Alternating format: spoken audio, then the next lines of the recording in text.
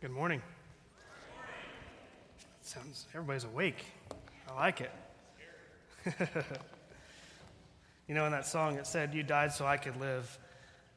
I think sometimes we don't realize the magnitude of that statement alone. And to be here today, I wouldn't want to be anywhere else with any other people. So I'm thankful I'm here. I'm thankful, and I think I say this about every time I get up here, but it is an honor for me to be here. It's an honor for me to be able to do this. For Rich to give me the chance and the opportunity to do this is something that every time he asks, I'm just blown away by that, because I don't deserve it. So I'm thankful that he's given me the opportunity to be here. I'm thankful to be in front of you guys and with you guys. We've been challenged the last couple of weeks. Jeff and Andy raised the bar for me, so I've got to bring something today. But no, we were challenged by Jeff a few weeks ago to kind of get out of our comfort zone. And really, to me, what I took from that is, when I get asked the question, why are we doing something, I have to have a real good reason for it, and that reason has to be built into because of Jesus. Can't be just because, well, that's just the way we've always done it, or that's just how we do it. No, the reason has to be because we want something bigger and better in Jesus than we currently have. And it challenged me in my ministry alone as I'm preparing and getting ready for students to come back in a few weeks. They're coming back in a few weeks. They'll be here. As I'm getting ready and preparing for that, it made me realize that the things that we're doing and what I'm looking at doing this next year is truly answering that question of why are we doing this? And it has to be rooted in because we're called deeper. And the reason has to be Jesus. We're also challenged by Andy last week, a dear friend of mine, and I'm so thankful for how our church responded in that moment, because I talked to Andy quite a bit this last week about it, and even after church was over with, and he came to the house and spent some time with him and his wife Jordan, and one of the things he kept saying was he was just so blown away by the encouragement that our church gave him. It's not easy to come into somebody else's church and the people that you don't know and the people that you haven't been around, and may know a few of them, and preach to them and give them a message. That's not an easy thing to do, but I'm thankful to have a church home that brought him in, that encouraged him, that loved on him, and he saw and got the opportunity to love on us. We were challenged in his sermon to share our testimony, to go out and use that testimony to tell others what Jesus has done for you. It doesn't mean it has to be this long, blown-out thing or a big thing. It can be just that 1-minute short testimony, who you were before that moment, and then who you are after, and what God's done in your life. And so I'm thankful for that. I have to brag on you guys for a minute too. I told this to the Wednesday night group that I helped lead in Ridge's absence. I told them this last week, and what I said was that as a church, usually the norm when a pastor leaves or a pastor's out, ooh, there's the lights, all right. I thought I was hot before, now I will be hot. But one of the things that I think is the norm for us when any leader or a pastor goes away is to kind of just, let's take a break and let's relax and just wait till he gets back. And I think that we've done the opposite of that. We've pushed forward. We've ran while Ridge is gone. We've made it a point to grow so that when Ridge comes back, we look different. Because I know that Ridge has spent his time in the Word. I know that he's spent time in prayer. And I know that when Ridge comes back, he's going to look different to us too. And so that's a beautiful thing. That's a really, really cool thing to be able to experience. As a staff, that's a really cool thing to be able to see a church do. Because the want from you guys to want to grow is great for us to be able to be a part of that and just to stand there and watch it. I know that we haven't thanked enough people for this, but VBS happened a couple weeks ago. And I want to just pay attention and point special attention to the volunteers that helped with it. Because without you guys, we couldn't have pulled it off. There's no way. And so, you spending your time after working all day and then coming up here to spend a couple hours on some kids is just precious. And I know that time could have probably been used somewhere else, but you saw value in what we were doing. And I thank you for doing that. Because not only did we see a couple dozen kids come to Christ that week, amen, because that is awesome. But the other thing we were able to do is be a touch for kids that may have not known Christ yet. You gave them a good picture of what it looked like to be a servant. So thank you for doing that. I really appreciate that. And like I said, we couldn't have done it without you. So thank you, thank you, thank you. So let's go ahead and pray, and then we'll dig into the word. Father, we just thank you for the opportunity to be here today. Father, the opportunity that you give us to just worship you. Father, I pray as we look to your word that it changes us. God, that we don't just read it as words on a page, but we read it and put it into action in our lives. God, we thank you for all that you've done the last couple of weeks here for us and just giving us that motivation to continue to chase after you. Father, I thank you for having a church body that sees the value in sending their pastor off to let him rest and let him get some re-energized and get ready and get back. And so I thank you for a church that supports him in that. Father, we pray for Ridge and Tracy as they're gone. I just pray that you continue to be with them. Father, thank you so much for joining us here today. We pray all this in Jesus' name. Amen. Nowhere in the Bible are we promised that this Christian life is going to be easy. Nowhere. In fact, a lot of the times the opposite is true.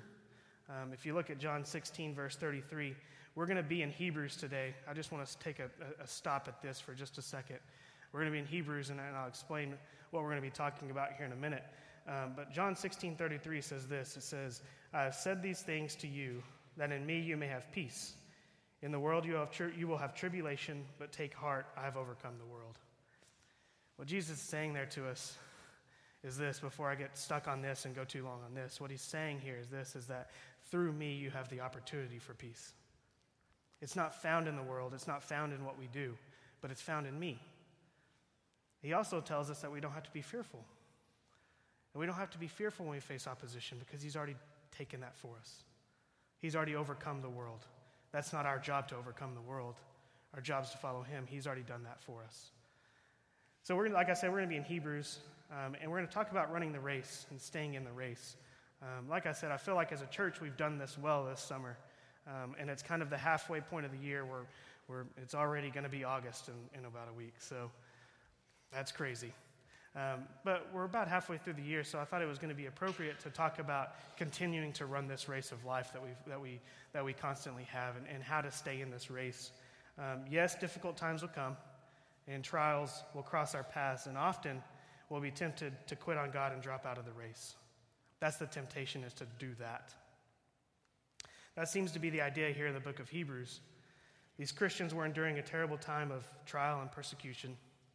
In the light of that, the writer is attempting to encourage these weary, hurting believers to be faithful to the Lord and continue their race.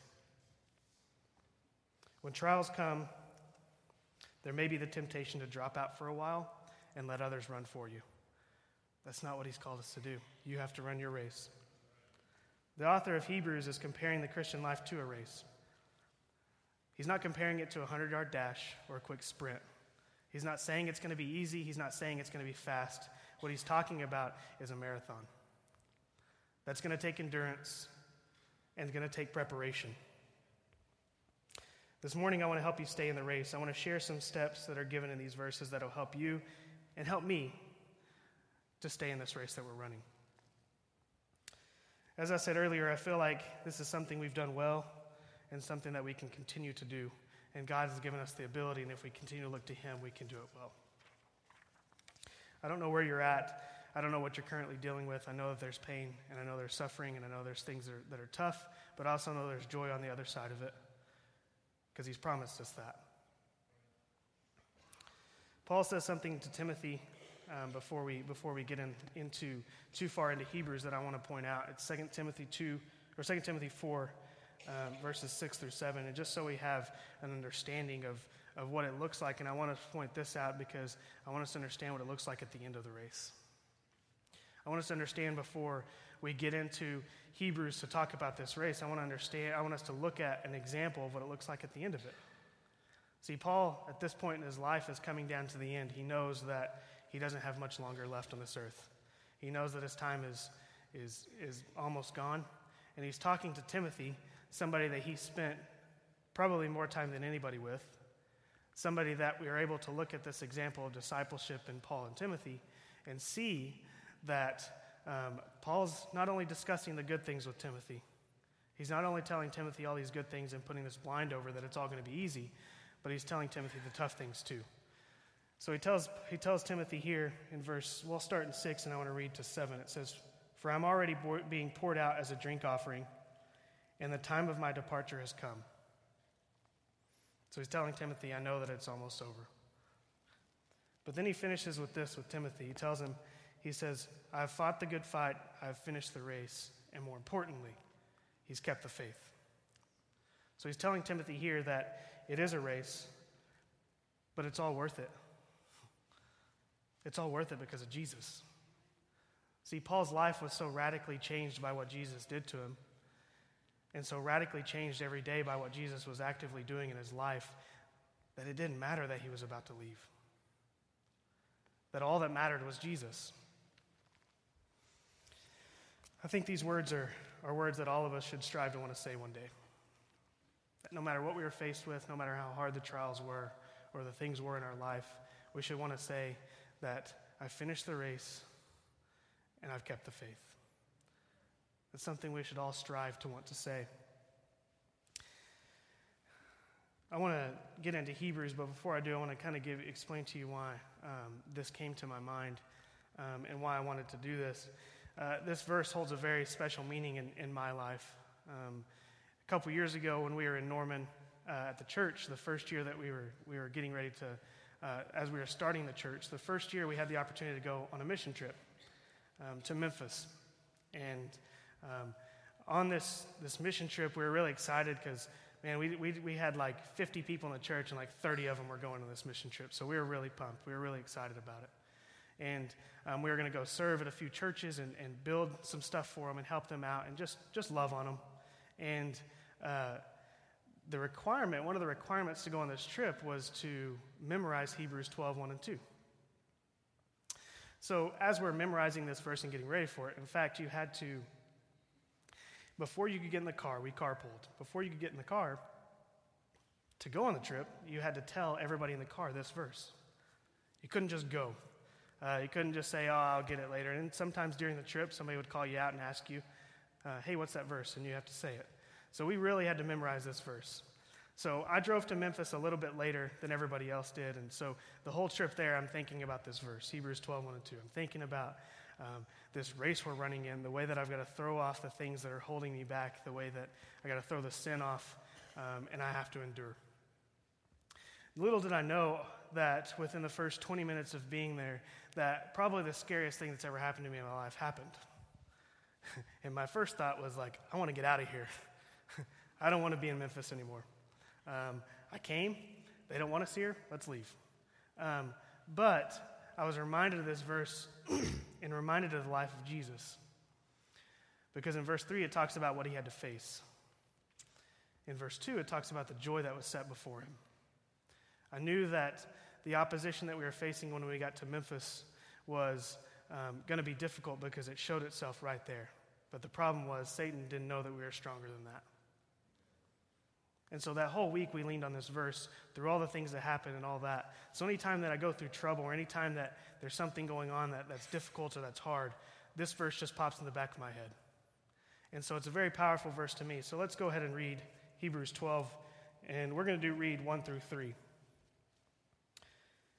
says, "Therefore, since we are surrounded by so great a cloud of witnesses, let us also lay aside every weight and sin which clings so closely, and let us run with endurance the race that is set before us." Verse 2, "Looking to Jesus, the founder and perfecter of our faith, who for the joy that was set before him endured the cross, despising the shame, and is seated at the right hand of the throne of God. Consider him who endured from sinners such hostility against himself, so that you may not grow weary or faint-hearted." There's a few steps we must take in order to stay in this race, and that's what I want us to focus on today is how do we stay in this race of life? How do we stay in this race as believers to continue to encourage and grow and encourage others as we do so? The first step we must do to stay in this race, and more so to run this race well, is this: we must consider the saints. We must consider those that ran before us. says in verse 12, since we are surrounded by so great a cloud of witnesses, as the author begins the chapter, he draws our attention back to chapter 11. The chapter 11 is known as the heroes of the faith chapter.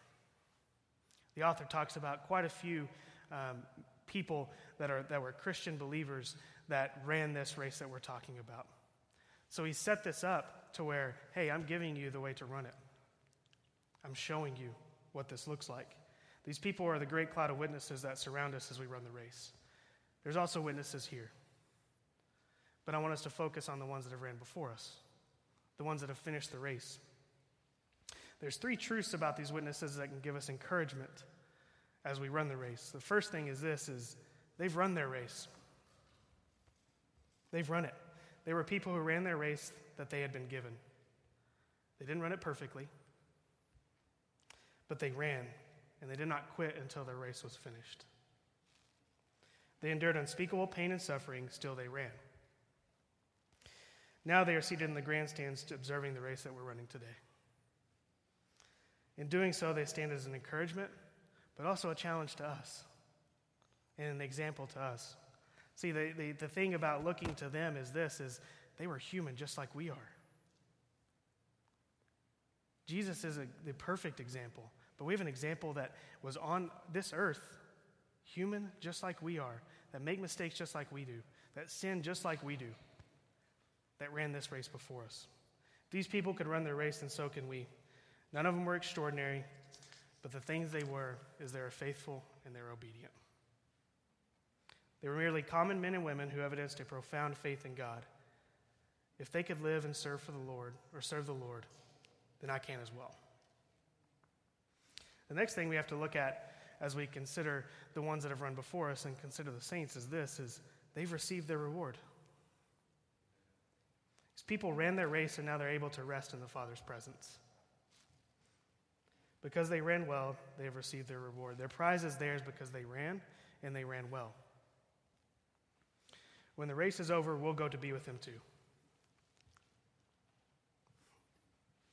This should give us encouragement to run for the Lord, to know that we have a place with him for eternity. Remember what Paul said in 2 Timothy 4, verse 6 and 7. I want to read what he said to Timothy after that in verse 8, because I think it's really important to point out that he didn't just say part of it to Timothy. He told him the whole thing. And in verse 8 of 2 Timothy 4, he says this, henceforth there is laid up for me the crown of righteousness, which the Lord, the righteous judge, will award to me on that day.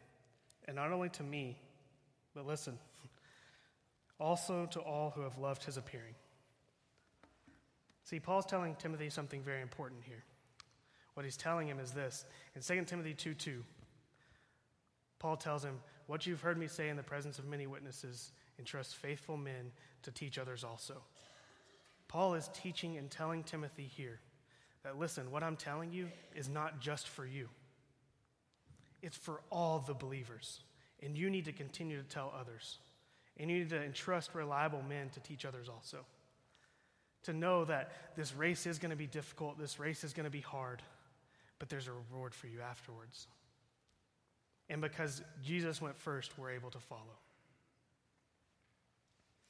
The last thing that they have done for us that we need to look at as we consider the saints is this, is maybe the most important aspect of this, is they've revealed that God is reliable. The greatest encouragement we can derive from these saints is the fact that they're proof positive of the reliability of the Lord.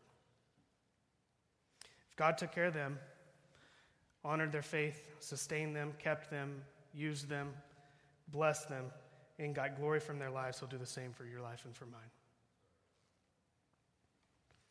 When the Bible calls them witnesses, it doesn't necessarily mean that they're just constantly watching us.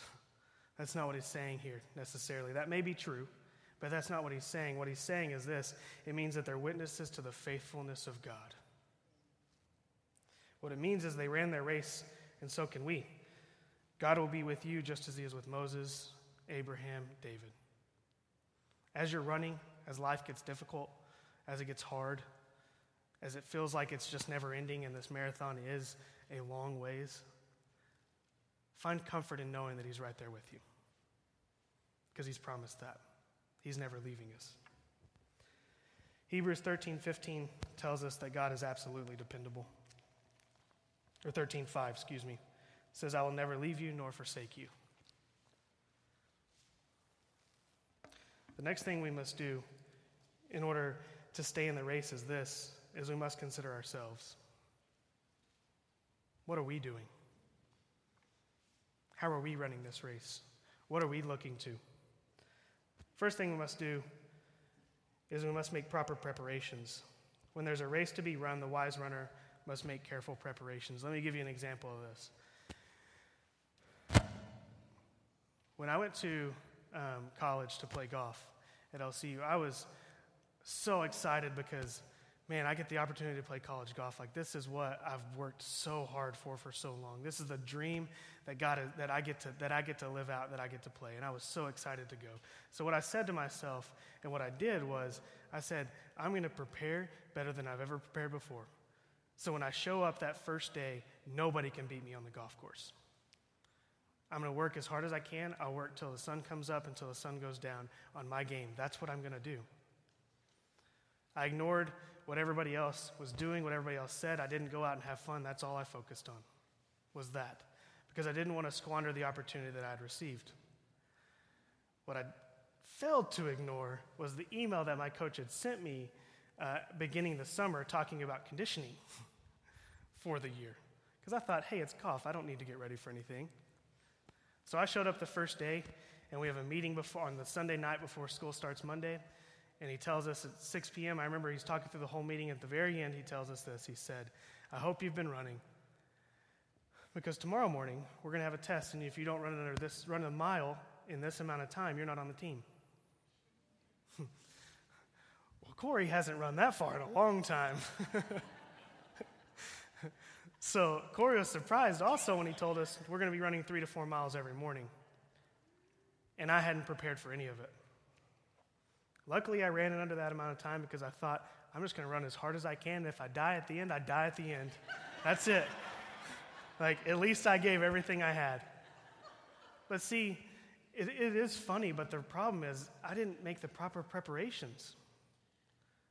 I prepared my game. I prepared for that, but I didn't make the preparations that were expected of me to make. I made what I wanted to do. I did what I wanted to do, not what I was asked to do. That quickly changed over time. The same is true in a spiritual race as well. We'll never reach our fullest potential for the Lord until we're willing to make preparations and sacrifices that are necessary for running the race. How do we do that? It tells us right there in Hebrews 12, verses 1 and 2. How do we make proper preparations? The first thing is we lay aside every weight. We lay aside all weights. We must lay aside anything that hinders us from our walk with God.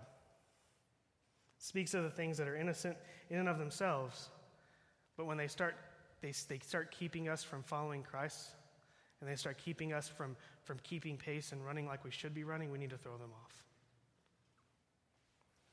They must go. The list of these things could be endless, but a few of them are this, and I want to give you a few examples. First thing is seeking entertainment instead of fellowshipping and communing with God. What do you do to start your day?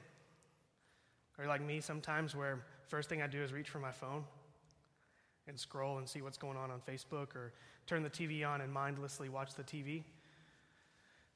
Or do you spend time with the Lord? Because my game plan is not going to come for the day. It's not going to come from an inspirational quote on Facebook. My game plan for the day and how I'm going to prepare for the race today is going to come from God and spending that time with Him. As much as I want to just turn the TV on and watch it, the last couple of days have been pretty bad. Ask Crystal, because the Open Championship is on, and it's on at 4 o'clock in the morning, and I want to get up and watch that first thing. So that's been difficult. But how do you spend the first part of your morning? How do you spend the first part of your day? Second thing is, are we seeking possessions and things of the world instead of seeking God? Are we trying to get a bigger house, a better car, more money, a better job, more income? Or are we seeking out the things that He wants for us to do? Are we willing to take the sacrifices that He's asking us to take in order to grow, but also in order to have others see what that looks like? Because remember, it's not just about us either.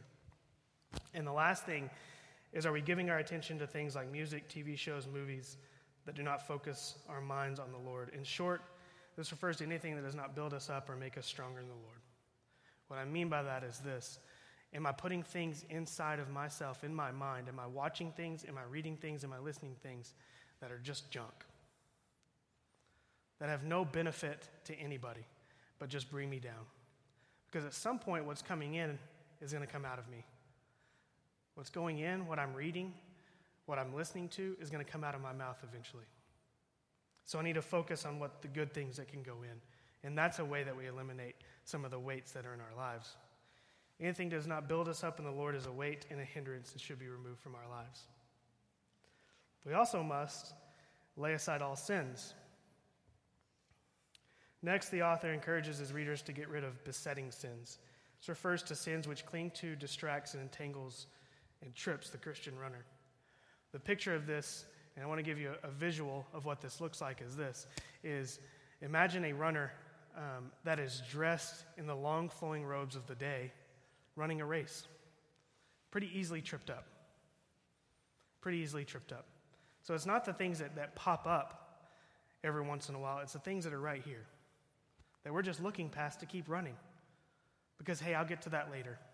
I don't need to deal with this now. I can deal with this later. And there are many sins that could be mentioned at this point, and I'm not going to go into all of that.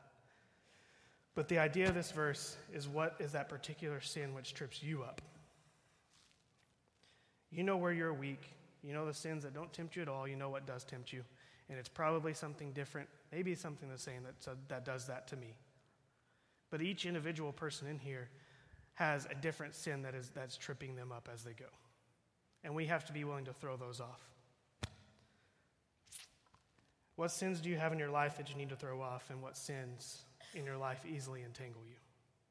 It's a tough question, and it's hard to answer that honestly, and it's hard to have that conversation with yourself and do that honest assessment in my life of what is easily throwing me off of this? Why am I just not getting this fully?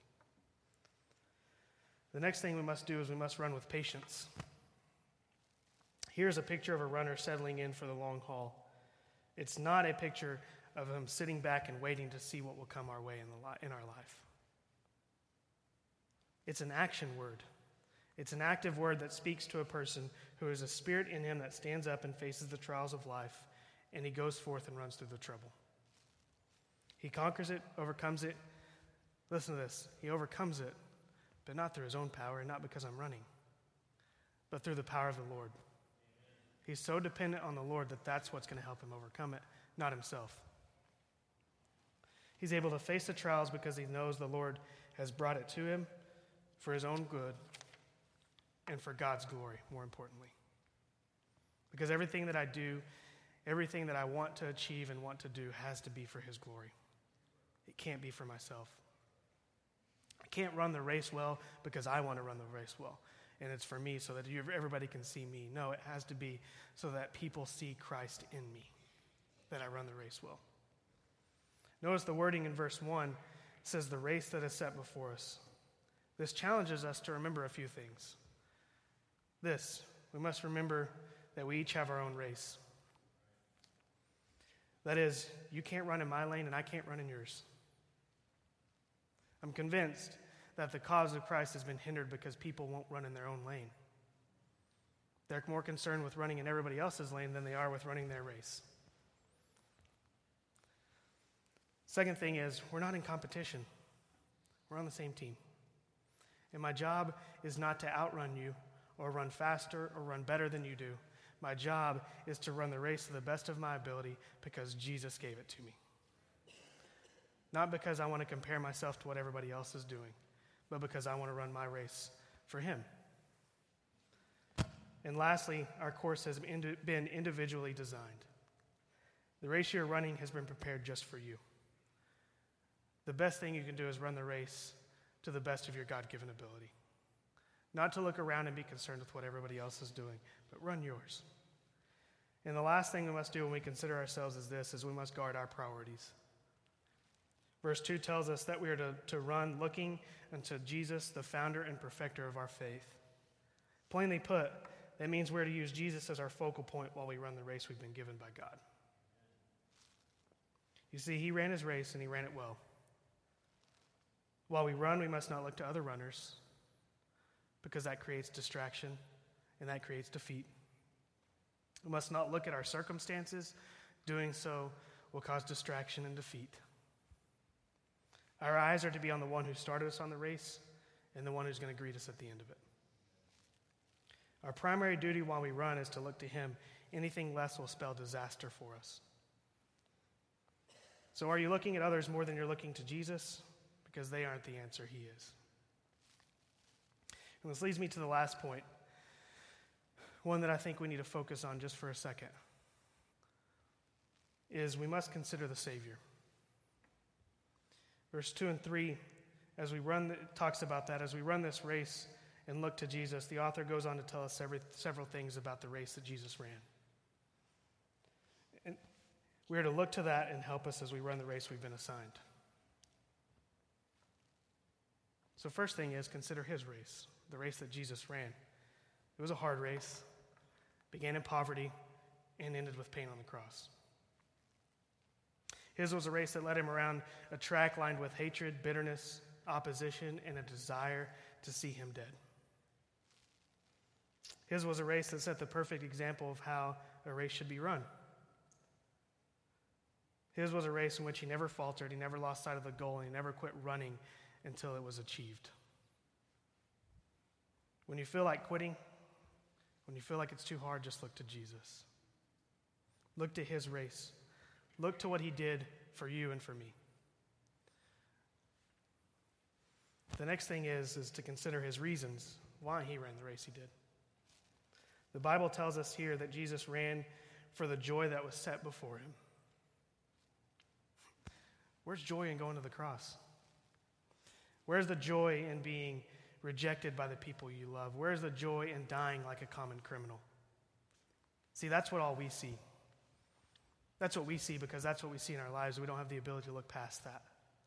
But the joy that Jesus is talking about, for Jesus, the joy was in what would happen when he finished his race. For him, the joy was the day of redemption that would bring salvation to all believers. That was the joy for him. That's why Jesus ran. He is able to look past the cross. He is able to despise the shame, and he is able to think beyond everything he'd be called upon to do and all that he would face in the world. He is able to look past all of that and see you. It's the gospel. Jesus ran this race of life. He came down, and he was put on a cross for our salvation, for our sins. He was able to look past the pain that he was going to feel. He was able to look past the grief he was going to face. He was able to look past the separation he had from his Father to say, it's worth it because of them. Not for himself, but for them. It's worth it. He ran his race for us. We are what motivated the heart of the Savior to go to the cross and die. We need to come to a place where we're able to look beyond the situations and the circumstances that we face in our life and envision the day that we too will be home with the Savior. Next thing we do is we must consider his reward. Jesus ran well, and when he finished, he sat down with the Father in his throne. You see, Jesus knew where he was headed. That made it a little easier for him to run the race. The same is true for you and me. When we're able to get a heavenly vision, it makes the race more bearable. A guy that had a deep impact on me and some people in here, as well as countless others across the country and that were in college at the time or even past that. His name was John Randalls, and he used to say this. He used to say, know who you are, know who you serve, and know where you're going. Jesus knew that better than anybody. He knew that better than any of us. But we need to focus our minds on that. And lastly, we must consider his resolve. In verse 3, it tells us that Jesus endured to finish his race. Not that as the race went on for Jesus, it got easier. No, he endured. And it talks about that. He endured until the end so that we might be saved. He stands as our example. Therefore, let us run with patience the race set before us. You see, Jesus has already been around the track. That is why he's able to help us as we run. He's been there. He's done this. Hebrews 4:15 says this to give us this example. It says, "For we do not have a high priest who is unable to sympathize with our weaknesses, but one who in every respect has been tempted as we are, yet without sin." So today, as you leave here, and as we work on this life and how do we live this even better, how do we live for Jesus even more, we can look to the example of Jesus of how he ran his race. We can also look to the example of the heroes of the faith that came before us and how they ran the race. We can look to the example between Paul and Timothy of what discipleship looked like. Was that I'm not just telling you these things, I'm not going to experience this race, and I'm not going to let you see my race just so you can see it. I'm going to let you see my life so that you can tell others also. I'm to let my testimony be part of your life as well. I'm to share part of me with you. So Jesus is our perfect example of how we run this race called life. So as we leave here, remember that truth.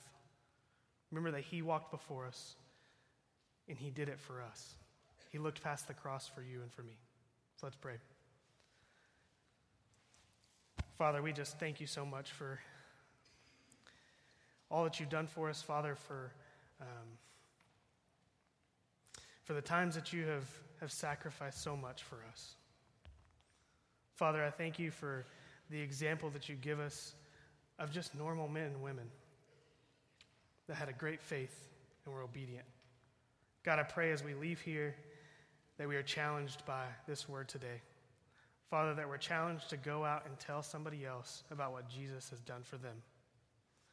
Father, that we look for the opportunity to follow you closer. That we don't look for opportunities to get out of this race, but we look for opportunities to stay in it. Father, I pray as we leave that we continue to make preparations of how we're going to continue to run. Father, I know and understand that the only way that we run this race is because of you. The only way that we have the endurance, the only way that we have the fortitude, the only way that we're able to do it is because of you. So thank you for that. Pray all this in Jesus' name. Amen. I don't know where you're at today in your race. I don't know if you're wearied or tired, but I hope today was an encouragement for you. To know that no matter how long this race is, we have the perfect example of what it looks like to run it. Maybe you're here today and you haven't began that race. Maybe you don't know Jesus as your Lord and Savior and you're just running. Maybe today's that day that changes for you. Maybe today is the day that you say, okay, I'm jumping in on this. I can no longer do it on my own. I have to look to him. Maybe you need to join this body of believers to help be encouraged, but also to be an encouragement. And maybe today's that day where you say, all right, I'm going to join up with this family, and I'm going to call them mine. It's a good one to be a part of. Trust me, it really is. Maybe you're just here today and you're just tired. You're just tired of the race and the world's beating you down. Use this time, use this moment, use this altar for a time to give it to him.